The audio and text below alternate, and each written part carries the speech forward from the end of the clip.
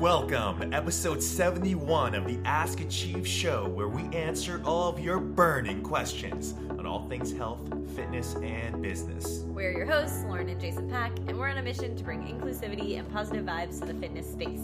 Today we'll be discussing how to decrease hamstring activity and increase glute activity, which muscles you should feel during squats, whether to anterior or posteriorly tilt the hips during squats, and how to address a simultaneous weight loss plateau and strength decrease. We hope you're excited. Let's get into the show. Wow, that was a mouthful. I know, I had a little bit of a hard time getting that one out there.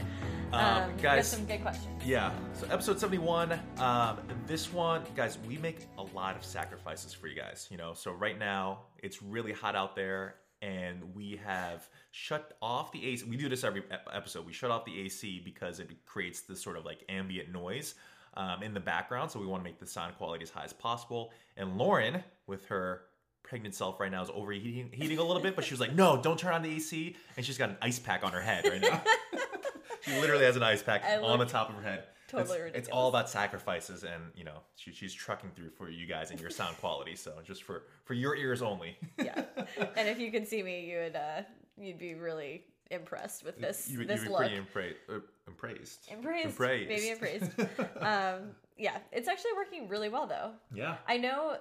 So when I was growing up doing gymnastics, we didn't have AC in the gymnasium that we worked out in, which is crazy because in the summer, like, it felt like thousands of degrees in there. Like, it was so hot, and it'd be like being extremely active. So I know all of the points that like help you cool down. So it's like inside your wrist, inside your elbow, behind your neck. Because we would take frozen peas and put them there for we would get like 5-minute breaks to go get some frozen peas and just cool ourselves down, which was insane. I remember the first time you told me about. I literally never heard about these sort of like, I don't know, cooling points or whatever points that are a little bit more sensitive. And I was mind blown. I know. It was pretty crazy. Really works. And it was the first time you told me that. It was after like 3 games of football in like extreme heat, and I was dying. And you're like, no, you're supposed to put the ice pack on like these specific points. And I was like, what? Yeah, and I don't know the science behind it. I just know our coaches told us that, but it totally works. Yeah, so totally, definitely totally. Science-based, guys. It's all science. All right, so we have 4 questions today, so we're gonna start getting into them right away. So this one is from Suze. Wait, it's like Suze Sow Sprouse. Yeah, Suze Sow Sprouse. And she said, hello and good morning from Germany. I do have a lot of problems with my biceps femoris, which is a hamstring muscle. She said, for about 3 months now, I know I need to concentrate on my glutes when I train because they don't work by themselves. So when I start to train, especially when I do deadlifts, either single leg Romanian deadlift or normal with both legs, it hurts on a scale of maybe 7 to 8. Do you have any ideas for how to mobilize the biceps femoris to get my pain less? And she is a physical therapist, and she just said her and her colleagues aren't really sure where to go from here. Yeah. Okay, so we're gonna go through a couple things here. So she said she needs to concentrate on working her glutes because when they don't just trigger by themselves. So most likely because of this fact and because she's a PT, I'm assuming she's doing plenty of bridging exercises, plenty of clamshells, like the traditional glute activation drills. It seems to be that they're not kicking on as well as they could be when going into more of a compound movement like a Romanian deadlift. And so something that commonly happens, especially the more flexible you are, a lot of people will tend to do more of a stiff-legged deadlift rather than a true Romanian deadlift where your knees are bent about 20 degrees. And so they'll combine a straight-legged deadlift with also a very slight forward weight shift. So try this out. Whoever's listening, just stand up for me. Unless you're driving. Unless you're driving. Stand up for me and basically just be in as like tall and lengthy posture as possible. And from there, what I want you to do is move your entire body as one unit and slightly lean forward. And from there, slightly lean forward even a little bit more. And what you'll find is as the more you lean forward without letting yourself topple forward, your feet will start to contract a bit, your calves will start to contract a bit, your lower back, maybe your hamstrings as well. But basically, if you're in a forward weight shift at all during your Romanian deadlift, or really any lift, squatting, whatever it might be, the muscles on the backside of your body will trigger a little bit more than they're intended to be. And so that will help, that will actually decrease glute activity and things like that. So what we want to see is about a 20-degree knee bend when you're doing your Romanian deadlifts. And we also want your knees slightly pushed off to the sides. And that's going to help you to sit back a little bit more. If you stiff-legged deadlift and not let your knees come out to the sides, you're more than likely going to have more of a forward weight shift. That's going to trigger a little bit more calf, a little bit more hamstring activity, and it's going to lend itself to less glute activation. And you're going to think, okay, they feel tight, so I want to do calf stretches and hamstring stretches and, lacrosse ball, the bottom of my feet, things like that. But in reality, if you just shift your weight just slightly back, all the right muscles will trigger in the right way, and it takes a lot of the thinking out of the equation. Yeah, so I used to do this like majorly with kettlebell swings. I remember when we first started, we have some video footage actually of our first kettlebell swings when we first started training for Strong First, and when I look back now, my hamstrings were always shredded after kettlebell swings, and I never felt anything in my glutes. And when I look back now, my knees only bent like maybe 5 degrees. It was barely bending, and my whole torso was going really far forward, and it just wasn't sitting back at all in my swing. And as soon as I made that correction, at first it felt super weird. It actually felt like I was squatting because I was so used to this higher hip hinge position. But over time, I actually started to feel my glutes helping, and my hamstrings just felt like this release, like they weren't so fired all the time. So I definitely can relate to what she's going through, because that's kind of how I used to do a lot of my hinging exercises, and I've felt with what Jason just described, I felt a huge difference. So hopefully it should help. Yeah, and sometimes just saying, hey, bend your knees, push your knees out a little bit, isn't enough. You actually need to widen your base of support a little bit. So some people are they'll keep their feet perfectly straight and directly underneath their hips, but sometimes widening out your stance, flaring your feet out slightly, and then getting into more of a knee bend, knees out posture can really help out. But yeah, it's definitely a lot more bend than most people would think. Yeah, cool. All right, question number 2. This one is from Natalie22. My favorite number. Great number. So she said, Lauren and Jason, all of the squat posts have just given fire to this ongoing question in my mind. So this is a burning question. I think I've figured out my foot stance with squats. It's a little wider than my shoulders. Thing is, I never feel a burn in my quads. Is my form wrong, or is it my stance, or maybe both? This is an awesome question, actually. So here's the thing. So we hear things like, okay, squats will typically work your quads and your glutes, and they'll just list out general exercises that should trigger during knee flexion and hip flexion, which is basically a squat pattern. Now, the thing that we're looking for with any squat is, does the person feel comfortable doing them? Do they feel safe? And also, are they in an optimal position to actually lift? Meaning, can they push their feet directly into the floor and feel strong, and they can progress in that manner? And for some people, like for me, when I squat, I'm much more quote unquote quad dominant, where my knees come forward a little bit more and I'm a little bit more upright with my stance, especially because my ankles are a little bit more flexible. For Lauren, she tends to sit back a little bit more because her ankles are a little bit more restricted, and hers becomes more hip dominant.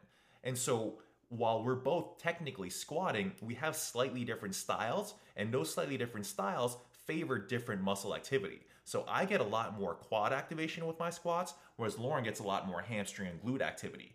Both are not right or wrong, it's just the way that we squat. And so for us, if I wanted to get a little bit more hip activation, a little bit more hip dominant exercises, I'll actually use my assistance exercises and do things like Romanian deadlifts, single leg deadlifts, hamstring curls, and glute bridges and stuff like that. Whereas for Lauren, she's getting plenty of hip activation from her squats, so her assistance exercises might look more like lunges, step ups, single leg squats, things that target a little bit more quads, emphasize a little bit more quads. And so your squat pattern, if you feel good there, keep at it. And then just for your assistance stuff, if you happen to want to activate quads a little bit more, do some more assistance-based exercises that target quads. Yeah, and I remember when I was training for my powerlifting meet, you were noticing that like my quads, and so something that was happening was I was having a hard time. Where was I having a hard time? What part of the squat?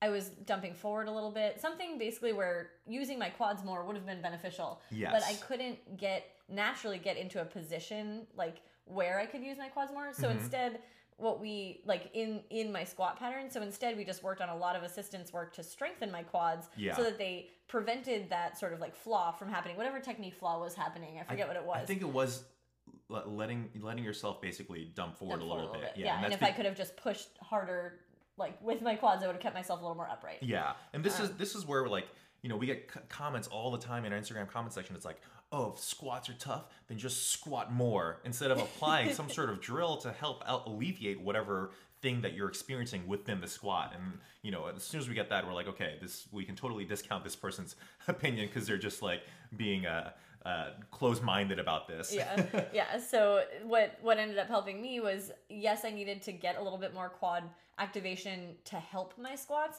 but because I wasn't like, if I just tried to modify my squat to look like Jason's, because I knew he got a lot of quad activation, I'd be trying to fit a square peg into a round hole. Totally. And I would actually lose quote unquote strength because I'd be trying to force my body into a position that wasn't as natural for me.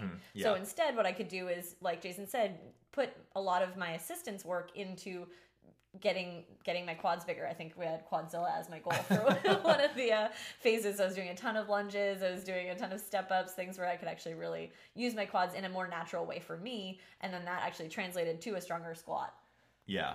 And so for anyone trying to, decipher anything, decipher their squat stance, their deadlift stance, their bench press, shoulder width, whatever it might be, the checklist needs to be, first of all, do you feel comfortable in that position? Do you feel safe in that position? Because we as coaches will tell people sometimes to adjust their stance a little bit because for whatever reason, our coach's eye is like, okay, that might be work a little bit better. But we always go back to, how did that feel for you? Because if you don't feel comfortable there, then it's not a good position for you. And then secondarily, making sure that also that position also feels like you can apply a lot of force into the ground or whatever it might be, because you also need to have the ability to progress forward. So safe, comfortable, as well as does it put you in a position to be powerful. Cool. Okay. All right, we got another one regarding squats. So it's a lot about squats today, squats and deadlifts. This one is from D Powerful, and they said, I'm totally confused about the squat. How is the tilt of the hip? Is it the same with all movement? Posterior tilt flat back or anterior tilt lordotic back? I always thought it was lordotic, but I can't find in your photos something to help me clarify this.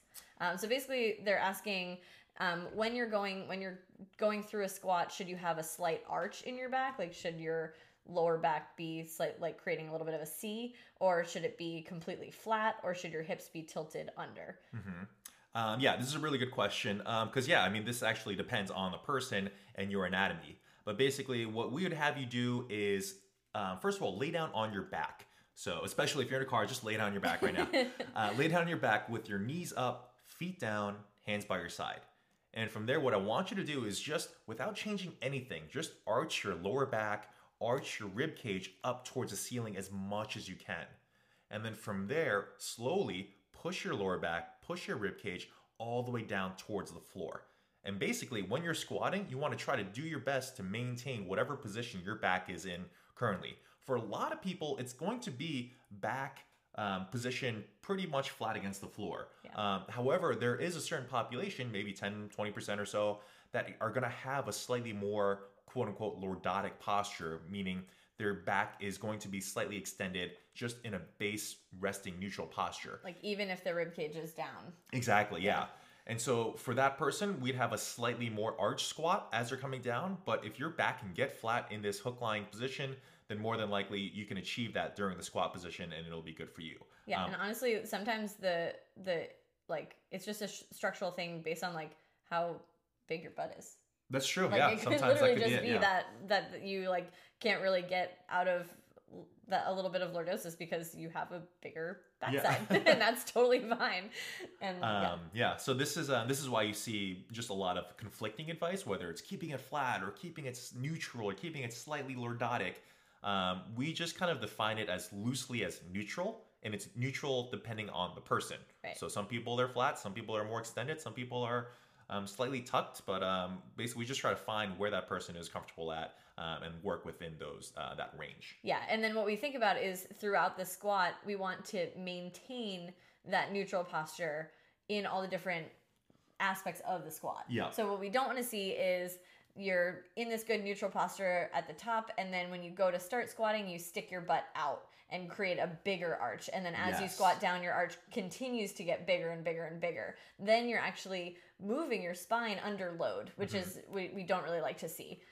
So instead, we want you to set your position at the top, squeeze your glutes at the top, like get yourself, we usually actually recommend a slight posterior tilt at the top just to create a little bit of extra glute tension at the top. But then from there, get yourself into your neutral position, like almost relax your glutes a tiny bit to get yourself neutral. And then as you sit back and down into the squat, maintain that neutral position the entire way down. Yeah.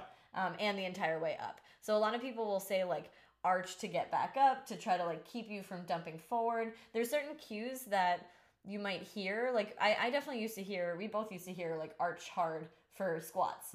And for someone who tends to dump forward in their squat, that could be a decent cue for them because arch hard might get them neutral. Yeah. But if you just say arch hard as a general guideline for squats, someone like me who can easily go into like a big arch if I want to, and like doesn't necessarily have the issue that somebody else who's tight might have, that's going to be a terrible cue, and it's going to make me overarch, and it's going to make me lose all of my tension in my core. Yeah. So. Yeah, I remember that cue very well. Back when I was like first early into powerlifting, and I would arch my lower back as hard as possible, and I was getting to a point where I was like, I feel like my back is going to snap in half at any moment. I just felt so like unsafe and uncomfortable, going back to my previous statement. But I mean, this is what all strong powerlifters do. So like, I just kept doing it, and like I got to a certain point where I was lifting a lot of weight, but I just kind of like, luckily actually we had gone to some sort of seminar that like told us how to like be in a more neutral posture, and I was like, oh, this feels a lot better. This feels better. But yeah. Yeah, so when you, that's why a lot of the confusion is there, because certain cues, we've talked about this before, like misplaced information, and certain cues are great for certain populations, but actually harmful for other populations, and you have to be really careful about like why you're listening to a certain cue. Is it because you just heard that generally this is what people should do, or is it because you have a specific issue that you've heard can be corrected with this recommendation? Yeah. But for the most part, try to maintain that neutral position throughout the squat as you're moving down and as you're moving up, and that's going to keep you in the strongest, most stable position throughout your squat. Yeah. Awesome. Great. All right, and then we've got one more question. This one is from Etantra89. And they said, hi, Jason and Lauren, I've got a question regarding fitness. Is it normal to lose strength while cutting? So basically like while cutting calories. Actually, I've experienced a weight plateau for so long, I've felt the more weight I lost, the more strength I lost too with compound lifts. I do set macros and count calories, slight deficit about 1 kilogram per month. I've listened to your podcast about weight plateau and tried applying, yet I still have made no progress so far. I work out for 4 days a week and follow upper and lower program. Any advice? Okay, so they're on some sort of cutting plan, and they're tracking their macros, and they've been weight training for a while, but now they've not only hit a weight loss plateau, but they've also hit a strength plateau as well, right? Yeah. So, I mean, there's a couple of different routes you could go here. One thing that I guess I would say stood out to me initially is if you are still trying to lose weight and increase strength, which like basically they're asking, is it normal to lose weight while cutting? To lose strength while cutting, I would say yes. Yes, definitely. So don't worry about that. Like if that's happening, I would say yes, that's absolutely normal. And even it's not even just losing strength. It's just a matter of like losing overall mass in your body that makes it harder to lift as much weight as you were lifting before. Yeah. So that's why there are weight classes in powerlifting and there are weight classes in Olympic lifting, because a heavier person will have an easier time lifting more weight than a lighter person. So keep that in mind, that is a normal thing that's happening. Yep. But if both are plateauing, then we have to take a look at like, okay, how can we, but you still want one or the other to continue to either go down or increase. How can we look at that? So one thing I kind of thought about was trying to actually think about the timing of your meals. I don't know if they're doing this, but basically you can be in an overall caloric deficit, but have your biggest meals be timed around your workouts. That way, when you get to your workout, you're not feeling depleted. You're not feeling like low energy. You should maybe have your biggest meal an hour before and your second biggest meal an hour after. Yeah. That way, the rest of the day, you can work on that caloric deficit a little more. Maybe you have a really small breakfast or a smaller dinner if you work out in the middle of the day, something like that. But have enough calories in your system going into the workout that you don't feel like your energy is depleted. Being smaller framed is one thing, but having less energy is definitely going to impact your actual overall strength. Yeah, I know some people would like to cycle their carbs a little bit, right? So they have a little bit more carbohydrates during their training days, whereas non-training days they'll take a little bit of a step back, so you can kind of cycle it that way. Yep.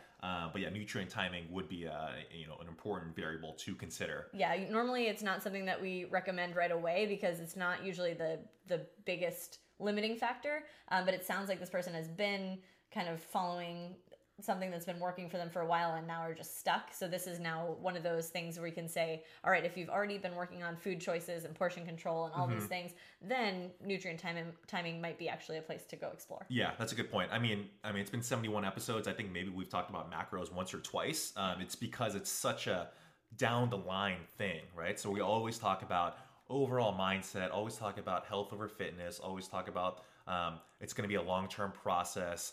And then there's some tangible things that you can think about after the fact, but it always goes back to those big rocks first. Yeah. And actually going back kind of to that, it could be that right now, like you've just gone through a mental period for a while now of trying to thinking about cutting and trying to also gain strength. And it's just kind of been like I think kind of like metaphorically speaking, burning the candle, I guess, at both ends kind of thing. And it could be good just to have just a mental and physical reset of going through a period of a month or two, or even 3 months, just 8 to 12 weeks, going through a period of just focusing on gaining your strength back and not focusing so much on cutting. And hopefully you can translate that to increased strength, increased muscle mass, and also just increase just mental momentum to then carry over into your next stage of cutting. It's really important not to try to cut just throughout just, in perpetuity? Perpetually? It's perpetuity. Perpetuity. It's just exhausting, basically, to constantly think about cutting. So people will generally go through periods of bulking, periods of cutting, and periods of maintaining, whereas the general public seems to be gravitating towards only cutting throughout the entire year. And that's just draining and exhausting. It just helps to think about times where you can push a little bit and times where you can just maintain and feel good about that. But I think focusing on a period of just either maintaining or even just building will be just a mental relief for you, and you'll be able to attack the next cutting phase with a lot more just mental vigor. Yeah, I think that's a really good point. And also, like, I've seen people post like, I'm focusing on strength, just focusing on strength and like putting on muscle right now, but in the back of my head I'm still having these doubts of like I should be losing weight. Yeah. Like, right, there's still going to be those doubts in your mind of like, should I really be doing this? Is this going to set me back in terms of weight loss and in the grand scheme of things? And I would say no. I would say that taking that mental break is going to be more important and actually more beneficial, even if you do gain a couple pounds, or even if you do like not stop weighing yourself and just like focus on getting stronger. I think that then when you go back into the next cut, like Jason was talking about, you're just going to have more energy to do it. You're going to feel more empowered to do it, more motivated to do it, than if you're just in this constant state of feeling deprived. And so, yes, there are going to be moments where you doubt yourself if you're going to go do this. You're going to be like, is this right? Should I be doing this? Everything in your life is probably telling you should be smaller. You should be focusing on trying to be thin. You should be focusing on losing weight. You can try to let that stuff go and try to allow yourself this time to just say like, this isn't going to be my focus right now. Yeah. I'm actually going to focus on strength. I'm going to stop weighing myself. I'm going to stop worrying about it right now. And then starting in January or like whenever you want to start, then I'm going to go back to trying to focus on cutting, going back to weight loss, and I'll feel refreshed and reinvigorated. Yeah. And again, this goes all the way back to getting those big rocks in place first. Like if you're prioritizing your health over fitness, that means you're prioritizing also just like your mental health, just like mental well-being over your fitness gains. And also, if you think about it in terms of long term instead of short term, you can be like, okay, short term, I've gained a couple of pounds and maybe like my body comp isn't exactly where it's at. But long term, I know this is going to be just a good path for me. So again, if you have those big rocks in place, then mentally you can just be like, it's almost like a sigh of relief. Like, oh, I've got this because it's part of a greater plan, instead of freaking out if the scale happens to jump up a pound or two. Yeah. Yeah. Awesome. Well, did you have something to say? I was like, no, that's all I got. All right, so those are all the answers we have for you today to your burning questions, and we really appreciate you sending those in. If you have any more questions for us, you can send them to us at Achieve Fitness Boston on Instagram. Send us a DM there. If you wouldn't mind leaving us an iTunes review, we would be super, super grateful. And until next time, Peace, love, and muscles.